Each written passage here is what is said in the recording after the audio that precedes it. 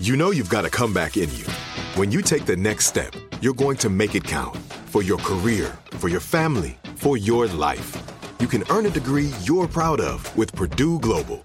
Purdue Global is backed by Purdue University, one of the nation's most respected and innovative public universities. This is your chance. This is your opportunity. This is your comeback. Purdue Global, Purdue's online university for working adults. Start your comeback today at purdueglobal.edu. From BBC Radio 4, Britain's biggest paranormal podcast is going on a road trip. I thought in that moment, oh my God, we've summoned something from this board. This is Uncanny USA. He says, somebody's in the house, and I screamed. Listen to Uncanny USA wherever you get your BBC podcasts, if you dare.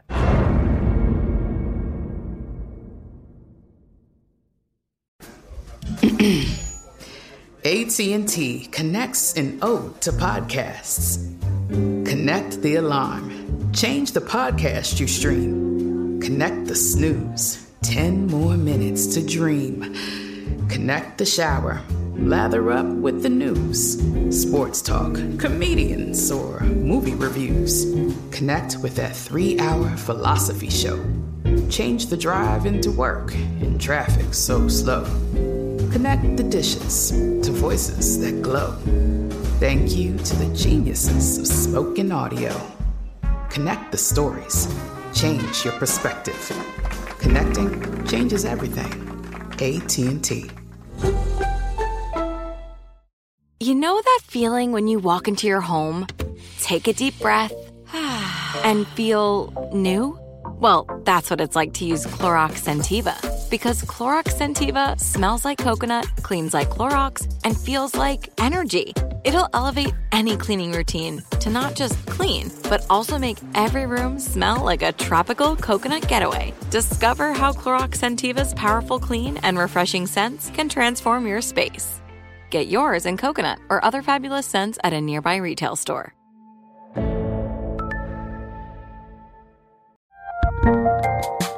There's a lot happening these days, but I have just the thing to get you up to speed on what matters, without taking too much of your time. The 7 from the Washington Post is a podcast that gives you the 7 most important and interesting stories, and we always try to save room for something fun. You get it all in about 7 minutes or less.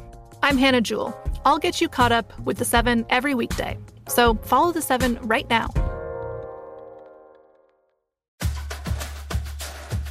Welcome to How to Citizen with Baratunde, a podcast that reimagines citizen as a verb, not a legal status.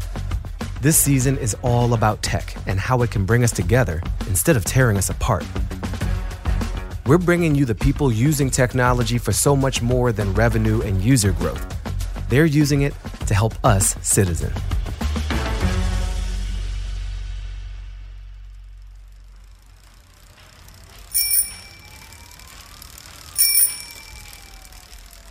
It's October 2013, and a group of 30 or so revolutionaries in Buenos Aires, Argentina, are poised to infiltrate a seemingly impenetrable fortress, the government. And as they approach the palace of the Argentine National Congress, they tow with them the symbol of their movement, a 20-foot-tall, wooden Trojan horse. Yeah, a Trojan horse, like from Greek mythology. And if you need a little refresher on that story, it goes like this.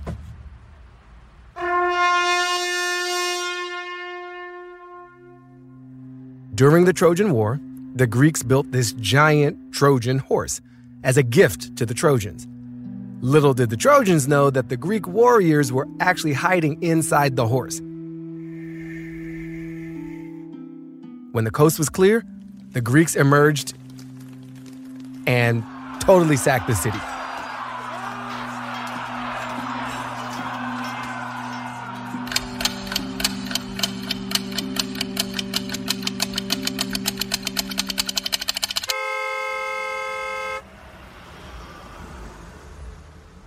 Now, these Argentine citizens, they've got the same plan. To sneak into Congress and disturb the political order from the inside. They are Partido de la Red, or in English, the Net Party, as in the internet. They're a new political party in Argentina tackling one of democracy's biggest problems. Our democracy has remained the same for the past 200 years. We are 21st century citizens interacting with 19th century institutions. Today, we can speak for ourselves in almost every aspect of life, but we can only tell our governments what we want once every few years. And in between elections, we must remain silent. Partido de la Red is running for seats in Congress, and they have a very different platform. They created an app called Democracy OS, where citizens could cast their own votes on legislation. If elected, the Partido de la Red representative would vote according to how citizens have voted on the app. The candidates are themselves the Trojan horse. If they get into Congress, they would sneak every voice on Democracy OS into Congress with them. Citizens wouldn't have to wait for years to speak. They'd have a say on every piece of legislation. As the party pulls this Trojan horse through the streets, children run alongside the procession. An excited crowd gathers when it comes to a stop at the doors of Congress. The party chants, "Que despierte la red! Que despierte la red! May the network awaken!" Woo! It was very powerful. In the crowd is Pia Mancini, one of the leaders of Partido de la Red. It's hard to make change happen, but we must move from protest to construction. Her work that October would be just the beginning of a lifelong pursuit to empower citizen voices. Since then, Pia has put her imagination to work, building technologies that help people organize around the causes that matter to them. And now, 8 years later, she isn't just trying to rewire broken systems from the inside. She's making whole new systems entirely. Pia has developed this platform called Open Collective. And with it, she's putting economic power in the hands of communities all across the globe. So how does somebody go from protesting at Congress's doorstep to building a new economic infrastructure? And whatever happened to Partido de la Red? Pia Mancini tells us her story after the break.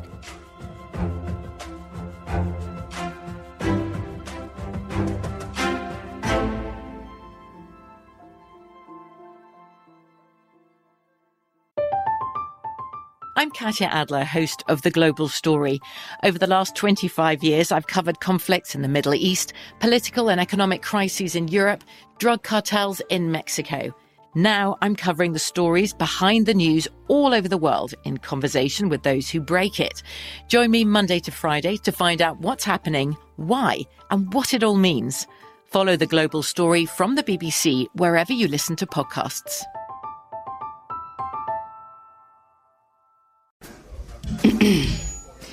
AT&T connects an ode to podcasts. Connect the alarm. Change the podcast you stream. Connect the snooze. 10 more minutes to dream. Connect the shower. Lather up with the news. Sports talk, comedians, or movie reviews. Connect with that 3-hour philosophy show. Change the drive into work in traffic so slow. Connect the dishes to voices that glow. Thank you to the geniuses of spoken audio. Connect the stories. Change your perspective. Connecting changes everything. AT&T. Are you tired of your scented cleaning products smelling and cleaning like meh? Then it's time for an upgrade with the power of Clorox Scentiva. With an uplifting scent that smells like coconut, Clorox Scentiva gives you powerful clean like Clorox, but a feeling like being transported to a tropical island retreat. Imagine putting your phone on Do Not Disturb, tuning out all the constant, just the feeling of warm sand in between your toes and a fruity drink in your hand. The ones with the little umbrella. Refresh your home to feel like an all-inclusive vacation by getting Clorox Scentiva. Also available in grapefruit and lavender scents at a nearby retail store. The 2024 presidential campaign features two candidates who are very well known to Americans. And yet, there's complexity at every turn. Criminal trials for one of those candidates. Young voters who are angry. The Campaign Moment podcast from the Washington Post gives you what matters. I'm Aaron Blake, and I'm covering my 10th election cycle. My colleagues and I have insights that you won't find anywhere else. So follow The Campaign Moment right now, wherever you're listening. Are you looking for the perfect move-in ready home this spring season? Now's the time to buy at Fisher Homes. For a limited time only, enjoy below-market interest rates starting at 5.375% APR, 6.139% APR. With these exclusive lower rates, you can save hundreds on a move-in ready home and start enjoying the benefits of homeownership even faster. Schedule your personal tour with one of our new home specialists at FisherHomes.com and make this spring the season you find your perfect home sweet home. Financing provided by Victory Mortgage, LLC, NMLS 461249, Equal Housing Lender.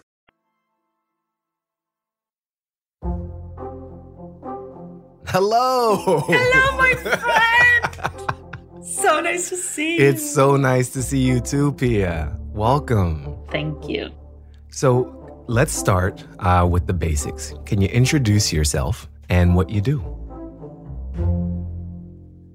I'm Pia Mancini, and I'm co-founder and CEO of Open Collective. And I am the mother of an almost 6-year-old who started elementary yesterday. So it's very exciting. Are you excited about the school? I am excited about school. The amount of relief and exhaustion in your voice, I believe you 100%. Exactly. What is Open Collective? Open Collective at the core is an open finances, a transparent finances platform that lets you fundraise and spend money for your community in full transparency. And we pair that with a global network of legal entities that what they do is they hold the money for those communities and they deal with reporting and taxes and government. So communities can focus on what they do and not focus on talking to accountants and lawyers. You say this is for communities. Who is Open Collective for more practically? Can you get specific? Yeah, so we are mostly working with two large ecosystems, the open source ecosystem and the solidarity economy. So we are helping both open source projects across the world to fundraise. Like as in open source software projects? Yeah, absolutely. So open source communities, open source software projects are in general folks around the world who are coming together using a platform like GitHub, for example, to create software. Companies and users want to support these open source projects. They want to give them funding so the maintainers can keep working on them because, otherwise it's volunteer time. But they don't have where to send the money. So imagine Google trying to send $5,000 to a PayPal account in Ukraine. That will get flagged real quick. Yeah. So it's easier for Google to send funding to the Open Source Collective, which is one of the non-for-profits we created. We have a network of 300 non-for-profits around the world. And we give fiscal sponsorship and, an umbrella organization to the open source projects. We currently have 3,000 projects. 3,000 open source projects? Yeah. Okay. Yeah. This is a good moment for me to just establish in your definition in terms, what is open source? Yeah, so open source essentially is software where you can see how it's being made, all the lines that constitute its code, and you can copy and use in whichever way you want. You can grab a part of it, you can rehash it. It's like a mashup. This is different from what it's called proprietary software. That is software that is locked by the developer, right? So Microsoft makes proprietary software because they don't want anyone to compete, to use their technology and compete. So proprietary software is almost like having a patent on your technology. And open source is just free, open technology for anyone to use. Open source enabled the startup revolution. So you mentioned open source projects. What's the other type of community that you're supporting? Yeah, the solidarity economy. Totally up your alley. Look, it's mutual aid groups, land trusts, giving circles, social movements, right? COVID hit. A lot of people pooled money together to support each other. They wanted to support their neighbors, buy food for those who couldn't make it. All of those mutual aid groups are coming together to support each other. Who's going to receive the money? Are we, it's a group of neighbors. Who's going to put their own personal bank account? It's kind of weird, right? It's awkward. And it might have implications for your tax reporting. And so we give these communities the Open Collective platform plus a 501c3 kind of as a service. Wow. Yeah. So they can be up and running, receiving money with a tax deductible receipt for their donors in like a day. So we are kind of radical administrators, right? We kind of... Which usually doesn't go together. Radical and administrative are very rarely said adjacent to I know. We abstract the difficulty, the awful, boring bits of having to raise and manage money, because we think it's very unfair that if you want to just pull money together, or if you just want to try an idea, or if you don't know yet what you want to be in the world, maybe you want to be a co-op, maybe you want to be a non-for-profit, maybe you're just testing an idea. Why should you pay up front the costs of having equity or having hierarchical structures that then it's very difficult to transition out of? Like, why? Why are we doing this? And so the kind of metaphor that we use, we say that communities are circles in a world that is made for triangles. Communities are circles in a world made for triangles. Yeah. So we kind of need to, twist a little bit so we can fit into what the system understands is a legal entity. Here's the question, though. Why open? What's the open part all about? Everything is transparent by design. So at a glance who gave money to a community and how that community is spending the money. Philosophically, I don't think that transparency generates trust per se, because if everything is transparent, what's there to trust, right? You just see it, right? Like trust kind of gets generated when you accept that someone is doing something without you having to see that necessarily. But transparency helps a lot in situations where trust takes a lot of time to build. Give me an example of a collective that has benefited from this open, transparent funding, legal, administrative support. One of the first collectives that really showed the quick impact that we could have was called Meals of Gratitude. Meals of Gratitude, okay. Late February or March last year, so very, very early on, they realized that they needed to feed first responders in the pandemic. And so they were like, scrambling to, figure out how to buy all of these meals for folks working round the clock in hospitals. And it went from 0 to a gazillion in like 3 days. Suddenly we were like pushing, I don't know how many thousand meals a day. And I'm like, I'm so grateful that we're able to do this. Yeah. Another one more recent is we were able to get to families of open source developers from Afghanistan, out of Afghanistan. So open source is not something the Taliban understand. You didn't see that coming. Open source is not something the Taliban understand. I mean, that's beautiful. Continue.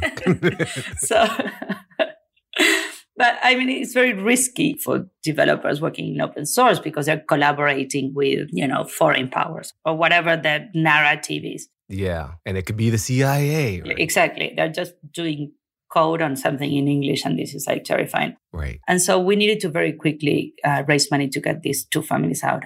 And we spun up a collective, and in nothing we had, raised enough money to get both families off to Pakistan. Wow. It sounds very disruptive, Pia. Look, I have to say that it is. It's been amazing, especially for me, like last year, 2020, personally, to see all of these different groups just coming together. And we were able to deploy millions of dollars to communities across the United States and across the world because we were like already set up for this. And the growth last year has been surprising. Our goal right now is like finding ways of moving money from the center to the fringes. I think it's absolutely unfair that only corporations, whether they're for profit or non-profit, but corporations are incorporated in a territory. Today, 21st century, you need to be in a territory, which is insane. They have hierarchical structures or vertical structures. Triangles. Only triangles can receive money. That's unfair because the hard work that communities are doing to improve the state of the world, it's incredible. We have more and more open source projects that are employing or contracting their maintainers full term. And so we are creating jobs. This is putting the community as a new economic unit, the community as a human, an economic unit that is able to hire, to raise money, to spend, to do everything that we give for granted that corporations can do without having to become something that they're not.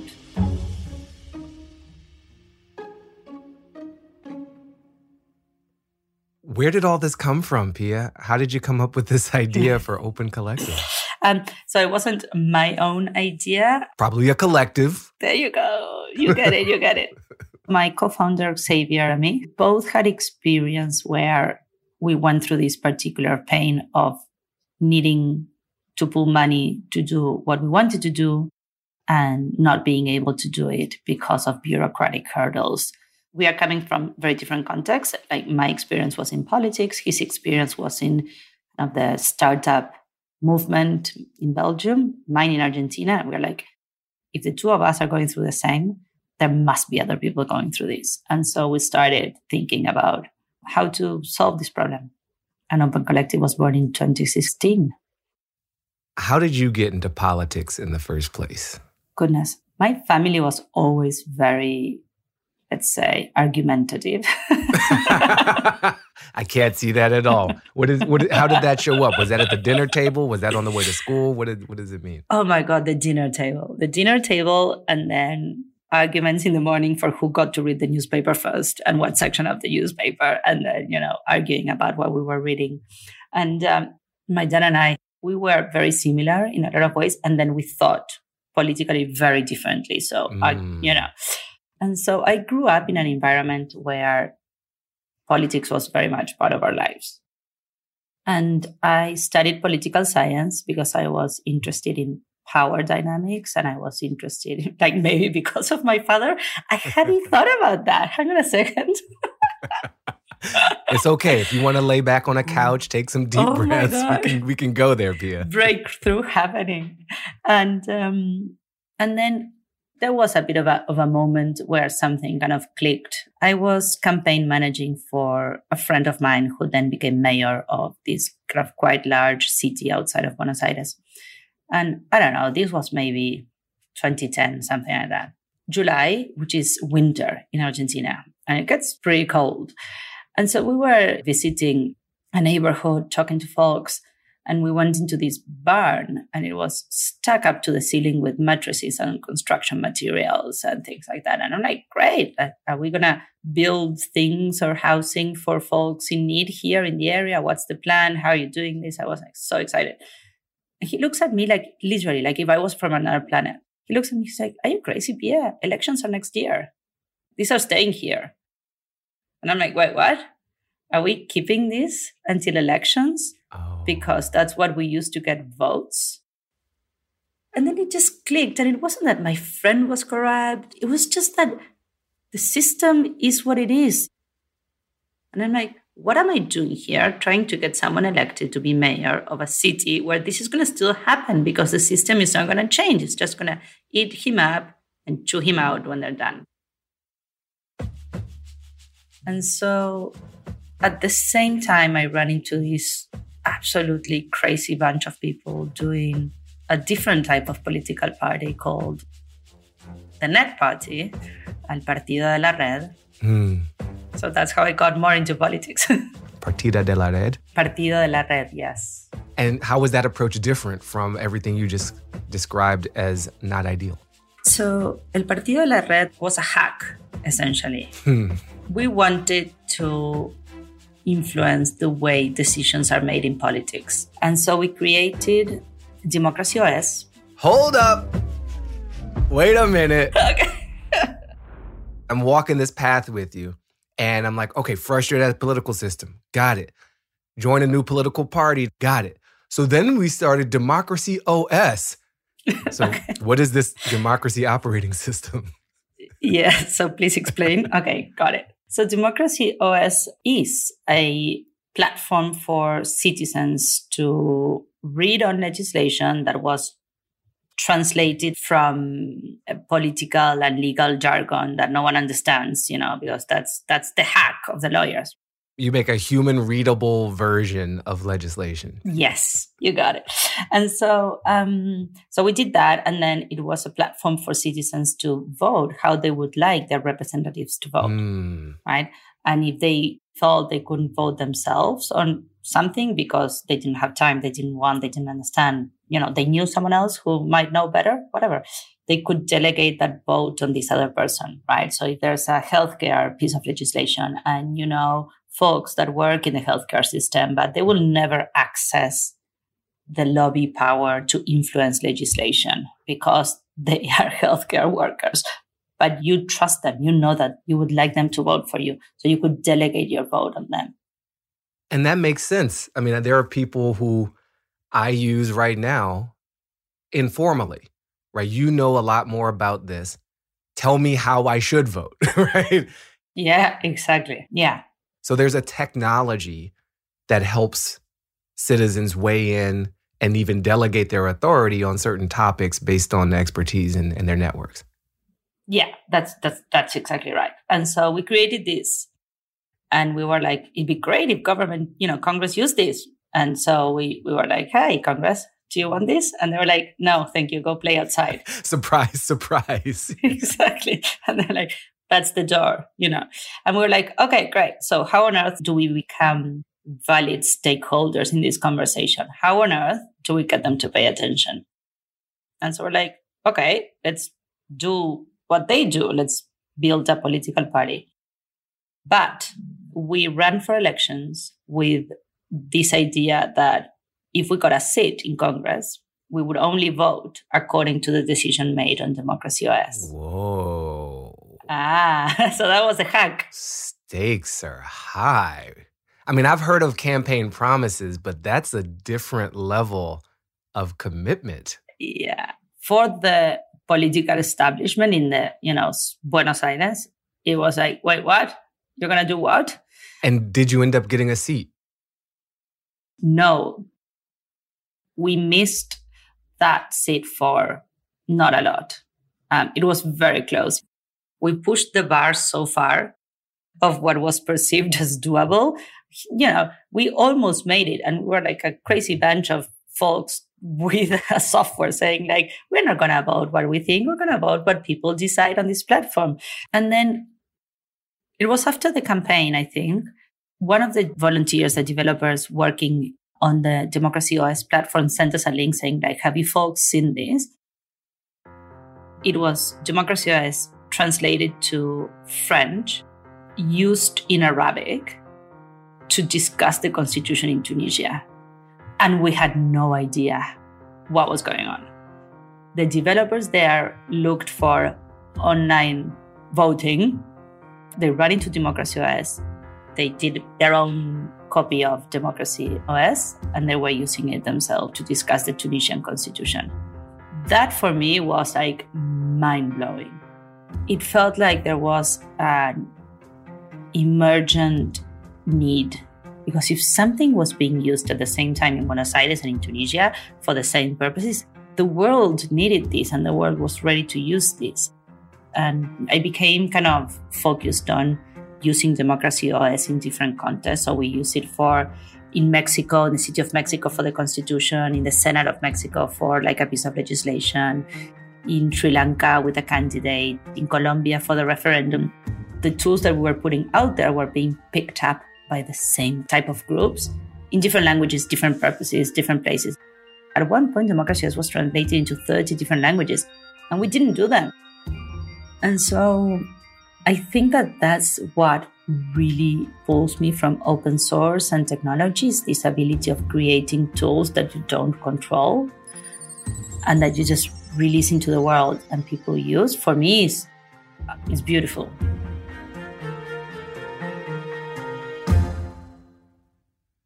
We'll be right back. I'm Katya Adler, host of The Global Story. Over the last 25 years, I've covered conflicts in the Middle East, political and economic crises in Europe, drug cartels in Mexico. Now I'm covering the stories behind the news all over the world in conversation with those who break it. Join me Monday to Friday to find out what's happening, why, and what it all means.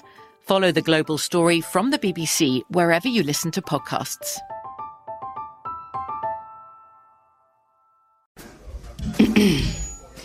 AT&T connects an ode to podcasts. Connect the alarm. Change the podcast you stream. Connect the snooze. 10 more minutes to dream. Connect the shower. Lather up with the news. Sports talk, comedians, or movie reviews. Connect with that 3-hour philosophy show. Change the drive into work in traffic so slow. Connect the dishes to voices that glow. Thank you to the geniuses of spoken audio. Connect the stories. Change your perspective. Connecting changes everything. AT&T. Are you tired of your scented cleaning products smelling and cleaning like meh? Then it's time for an upgrade with the power of Clorox Scentiva. With an uplifting scent that smells like coconut, Clorox Scentiva gives you powerful clean like Clorox, but a feeling like being transported to a tropical island retreat. Imagine putting your phone on Do Not Disturb, tuning out all the constant, just the feeling of warm sand in between your toes and a fruity drink in your hand. The ones with the little umbrella. Refresh your home to feel like an all-inclusive vacation by getting Clorox Scentiva. Also available in grapefruit and lavender scents at a nearby retail store. The best conversations I have with my colleagues are the ones that happen when no one is looking, when we're not 100% sure yet what to write. Hopefully, having conversations like this can help you figure out your own point of view. That's kind of our job as Washington Post opinions columnists. I'm Charles Lane, Deputy Opinion Editor. And I'm Amanda Ripley, a contributing columnist. We're going to bring you into these conversations on a new podcast called Impromptu. Follow Impromptu now, wherever you listen. Are you looking for the perfect move-in ready home this spring season? Now's the time to buy at Fisher Homes. For a limited time only, enjoy below-market interest rates starting at 5.375% APR, 6.139% APR. With these exclusive lower rates, you can save hundreds on a move-in ready home and start enjoying the benefits of home ownership even faster. Schedule your personal tour with one of our new home specialists at FisherHomes.com and make this spring the season you find your perfect home sweet home. Financing provided by Victory Mortgage, LLC, NMLS 461249, Equal Housing Lender.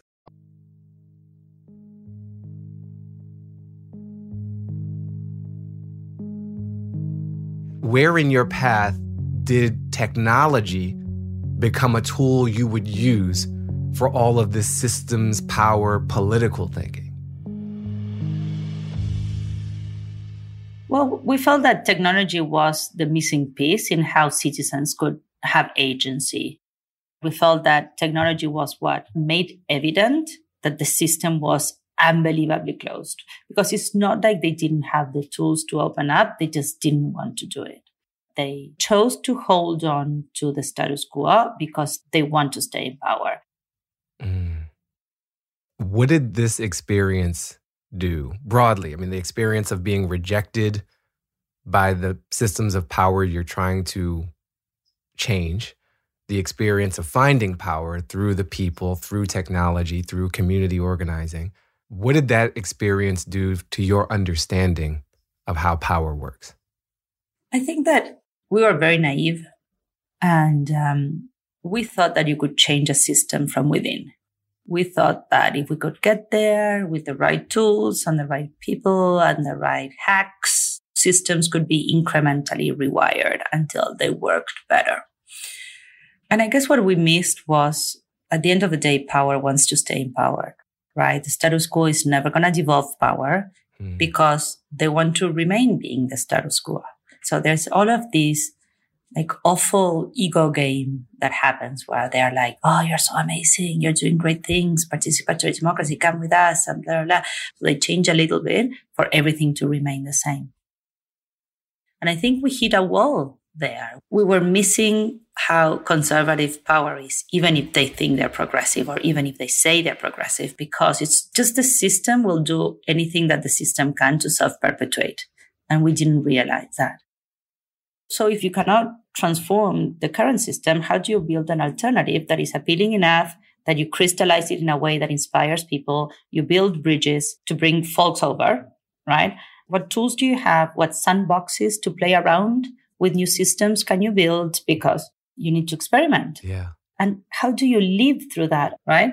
Like, I'm very American. It's the country I've known the most. It's the country I've been in my whole life, and many of my ancestors going back many generations. But I sometimes get attached to this idea of a democratic experiment. It's a sandbox. It's everything you just described. So trying things, experimenting is absolutely ingrained in the DNA of the process. In democracy, more of a process than an end product anyway. Yeah. One of the main things when we were campaigning for the Net Party that we got from people was like, but what, am I going to decide? This fear that we have in us that we can't really make decisions because we don't know, because only those in power know or whatever. We've spent such a long history, thousands of years, being told that we couldn't be part of this decision-making process, that we've inherited this notion that we can't participate, and now we believe it. Right? We believe that we are not able to.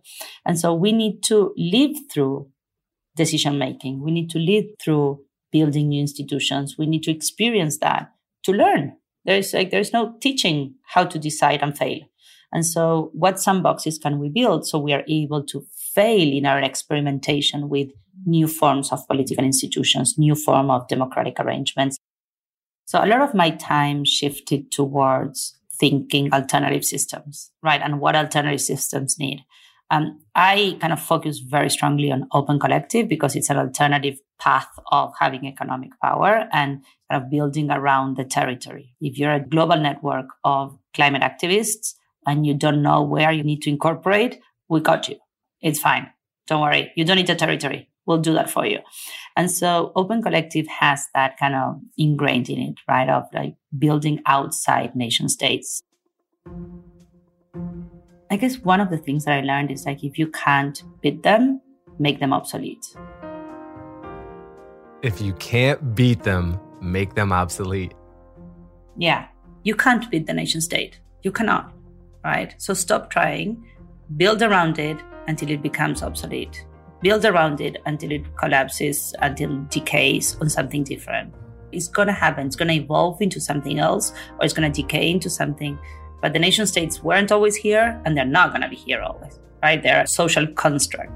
And so I'm very tired of being forced to think of the territory and the nation state as the vector that organizes power. So a lot of the work that I do has to do with how we abstract that layer out.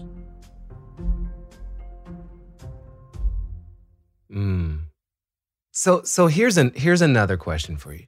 The way we practice technology and the way we practice democracy, what is that relationship historically, and where do you see it going? It's very interesting. So technology used to be, mainframes and proprietary, and I guess it became open and collaborative, and it doesn't have borders. And the internet really, really scaled that to a whole new level. And so democracy is being more in the open, democracy is being more on a global layer like the internet is, means that the planet becomes like a new jurisdiction. We all come together as peers that share a commons, that is a planet, and it doesn't matter where on earth you were born, you have agency over certain decisions that impact all of us globally. So the main example of that, or the easy one, is climate change, right? Why on earth are we letting nation states have any say on climate change when the ones who should decide are citizens that are coming together as a global network? Because there is no such thing as a nation for climate change. It doesn't matter. right? There are no borders. It's like are meaningless. And we now have that parallel between the internet creating this global network and these global democratic institutions that we can create on top of that. Now, ownership is not trivial here, right? As much as we try to forget about it and deny it, there are, the cables and the water are controlled by someone, the internet infrastructure. So I think technology still needs to decentralize a heck of a lot more to be able to be the truly support system that a global democracy needs. Yeah. Earlier, you talked about the fear many of us have when it comes to exercising our own power. Why should I get to decide? I don't know enough. I'm not expert enough. What do you have to say to people who hear this conversation and are not excited, but are terrified? I think we've accepted this idea that we can't participate because we've never done it. And I am not saying it's going to work well every time. We're likely to make bad decisions. They can't be worse decisions than the ones the governments are making. It's a low, low bar. But even then, I think we should start small. And I think that cities are very powerful, are really great grounds or sandboxes for us to learn how to citizen. I truly believe most people are decent and are good people, right? I honestly believe that. I think the vast majority of humanity are just good people. We're mostly, living in a system that benefits or elevates, the not so good people. But at the end of the day, most people, I think, are good and they will do the decent thing when it comes down to it. And I've seen it happen over and over and over and over. Yeah. So I think we need to start building paths to make real decisions. And participatory budgeting is a really good tool that we can use because it's an inexpensive way to learning how to have agency and see what happens to you. And if, deciding is not your thing, well, find someone else that can decide for you and that you trust enough. But it's your choice. It's your choice. I love that. Pia, you mentioned participatory budgeting, and I know some people don't know what that is.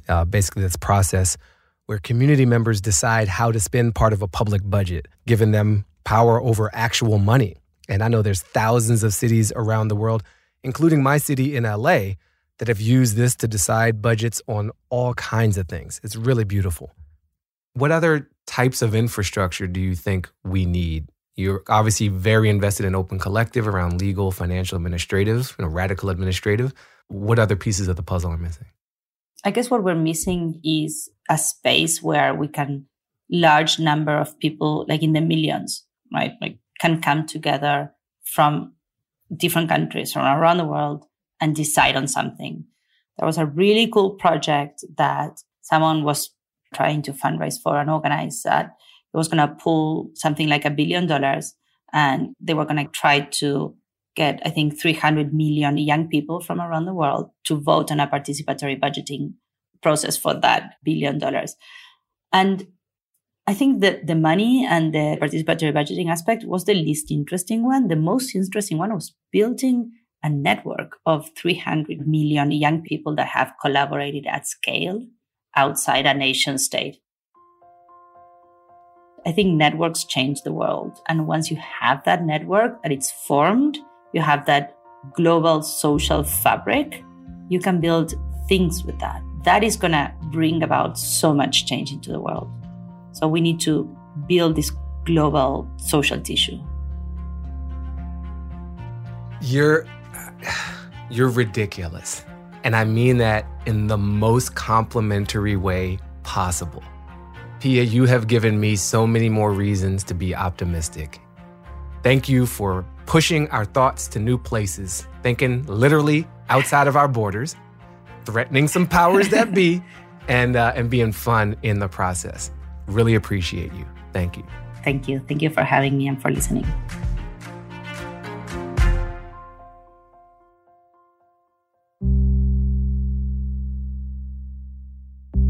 One thing I admire so much about Pia is her courage to just try. Partido de la Red didn't win the election, and that's okay. The goal was just to try. They wanted to see how far they could go, how far they could push our perception of what's even possible. And in that attempt, they succeeded. Other folks around the world took Democracy OS and they ran with it, mashing it up for their own democratic experiments, pushing the bar even further. And they were able to do that because Pia and her friends took the first step. Even though it may not always seem like it, there's no lack of beautiful, imaginative, good-intentioned people in this world. Some might want to help their neighbors. Some might want to challenge the political establishment with their own Trojan horses, literal and metaphorical.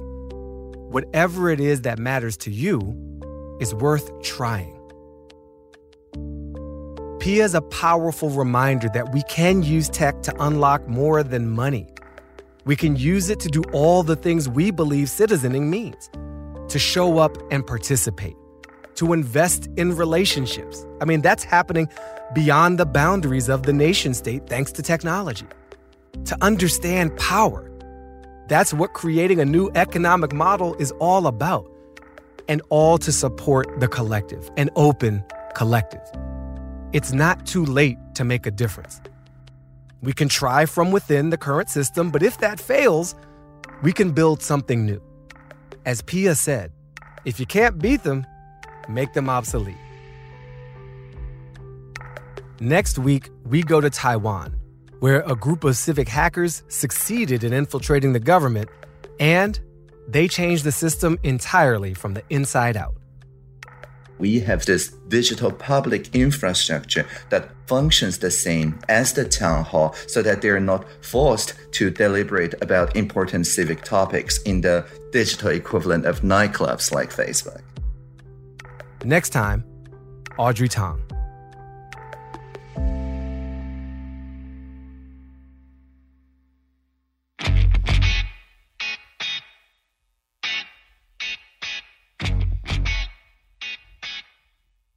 Pia got me so fired up. I hope she did the same for you, because it's time for some action. Let's start nice and easy with something you can all do by yourself.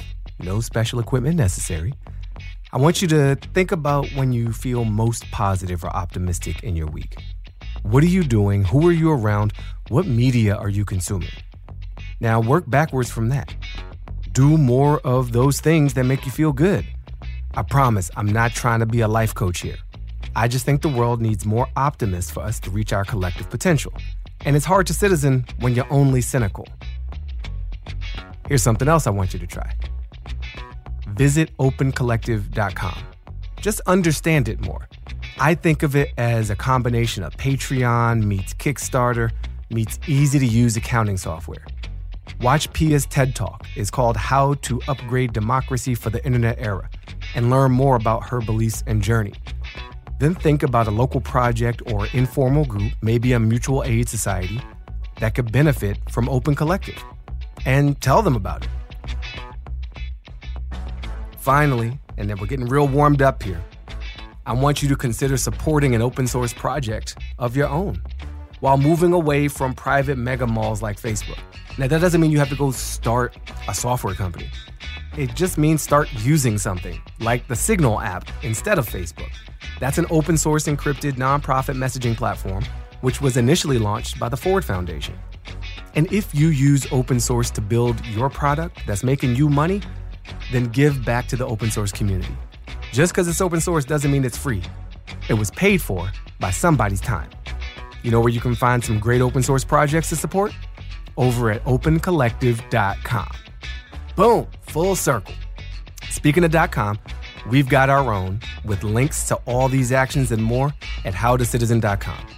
Follow us on Instagram at howtocitizen. Tag us in your post about supporting a collective. Be a circle in a world dominated by triangles. How to Citizen with Baratunde is a production of iHeartRadio Podcast and Dustlight Productions. Our executive producers are Me, Baratunde Thurston, Elizabeth Stewart, and Misha Youssef. Our senior producer is Tamika Adams. Our producer is Allie Kiltz, and our assistant producer is Sam Paulson. Stephanie Cohn is our editor, Valentino Rivera is our senior engineer, and Matthew Lai is our apprentice. Original music by Andrew Eapen, with additional music for Season 3 by Andrew Clausen. Original composition for The Trojan Horse Story by Sam Paulson. This episode was produced and sound designed by Sam Paulson, with additional production help from Arwen Nix. Special thanks to Joelle Smith from iHeartRadio and Rachel Garcia at Dustlight Productions. Okay, now for the real question, Pia. Which crypto should I be getting into?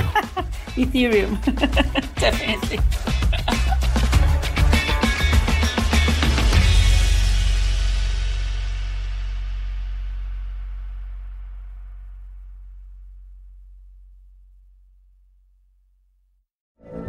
From BBC Radio 4, Britain's biggest paranormal podcast is going on a road trip. I thought in that moment, oh my God, we've summoned something from this board. This is Uncanny USA. He says, somebody's in the house, and I screamed. Listen to Uncanny USA wherever you get your BBC podcasts, if you dare.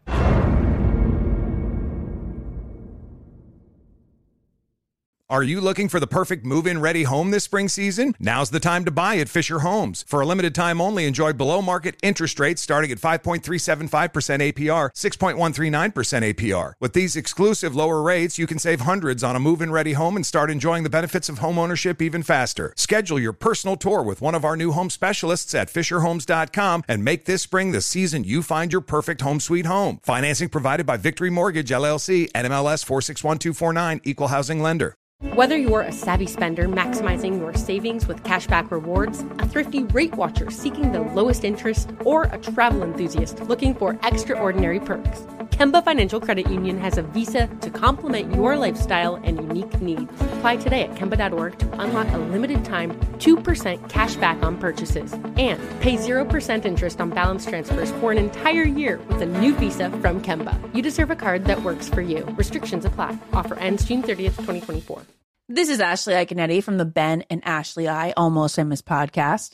The state of Tennessee is one of the few places where the sounds are just as breathtaking as the sights. Whether that's live music at a historic music venue, the crack of an open fire at a campsite in the wilderness, or hearing kids laughing as they explore what's right around the bend, Tennessee just sounds perfect. Start planning your trip at tnvacation.com. Tennessee sounds perfect. Danielle Moody here, host of the Woke AF Daily podcast. We've been with iHeart for a year, and what a year it has been. As we head deeper into 2024 and yet another life-changing election cycle, Woke AF Daily is here to keep you sane and woke. Make Woke AF Daily your podcast destination for 2024 election news and analysis. Listen to Woke AF Daily Season 5 on the iHeartRadio app, Apple Podcasts, or wherever you get your podcasts.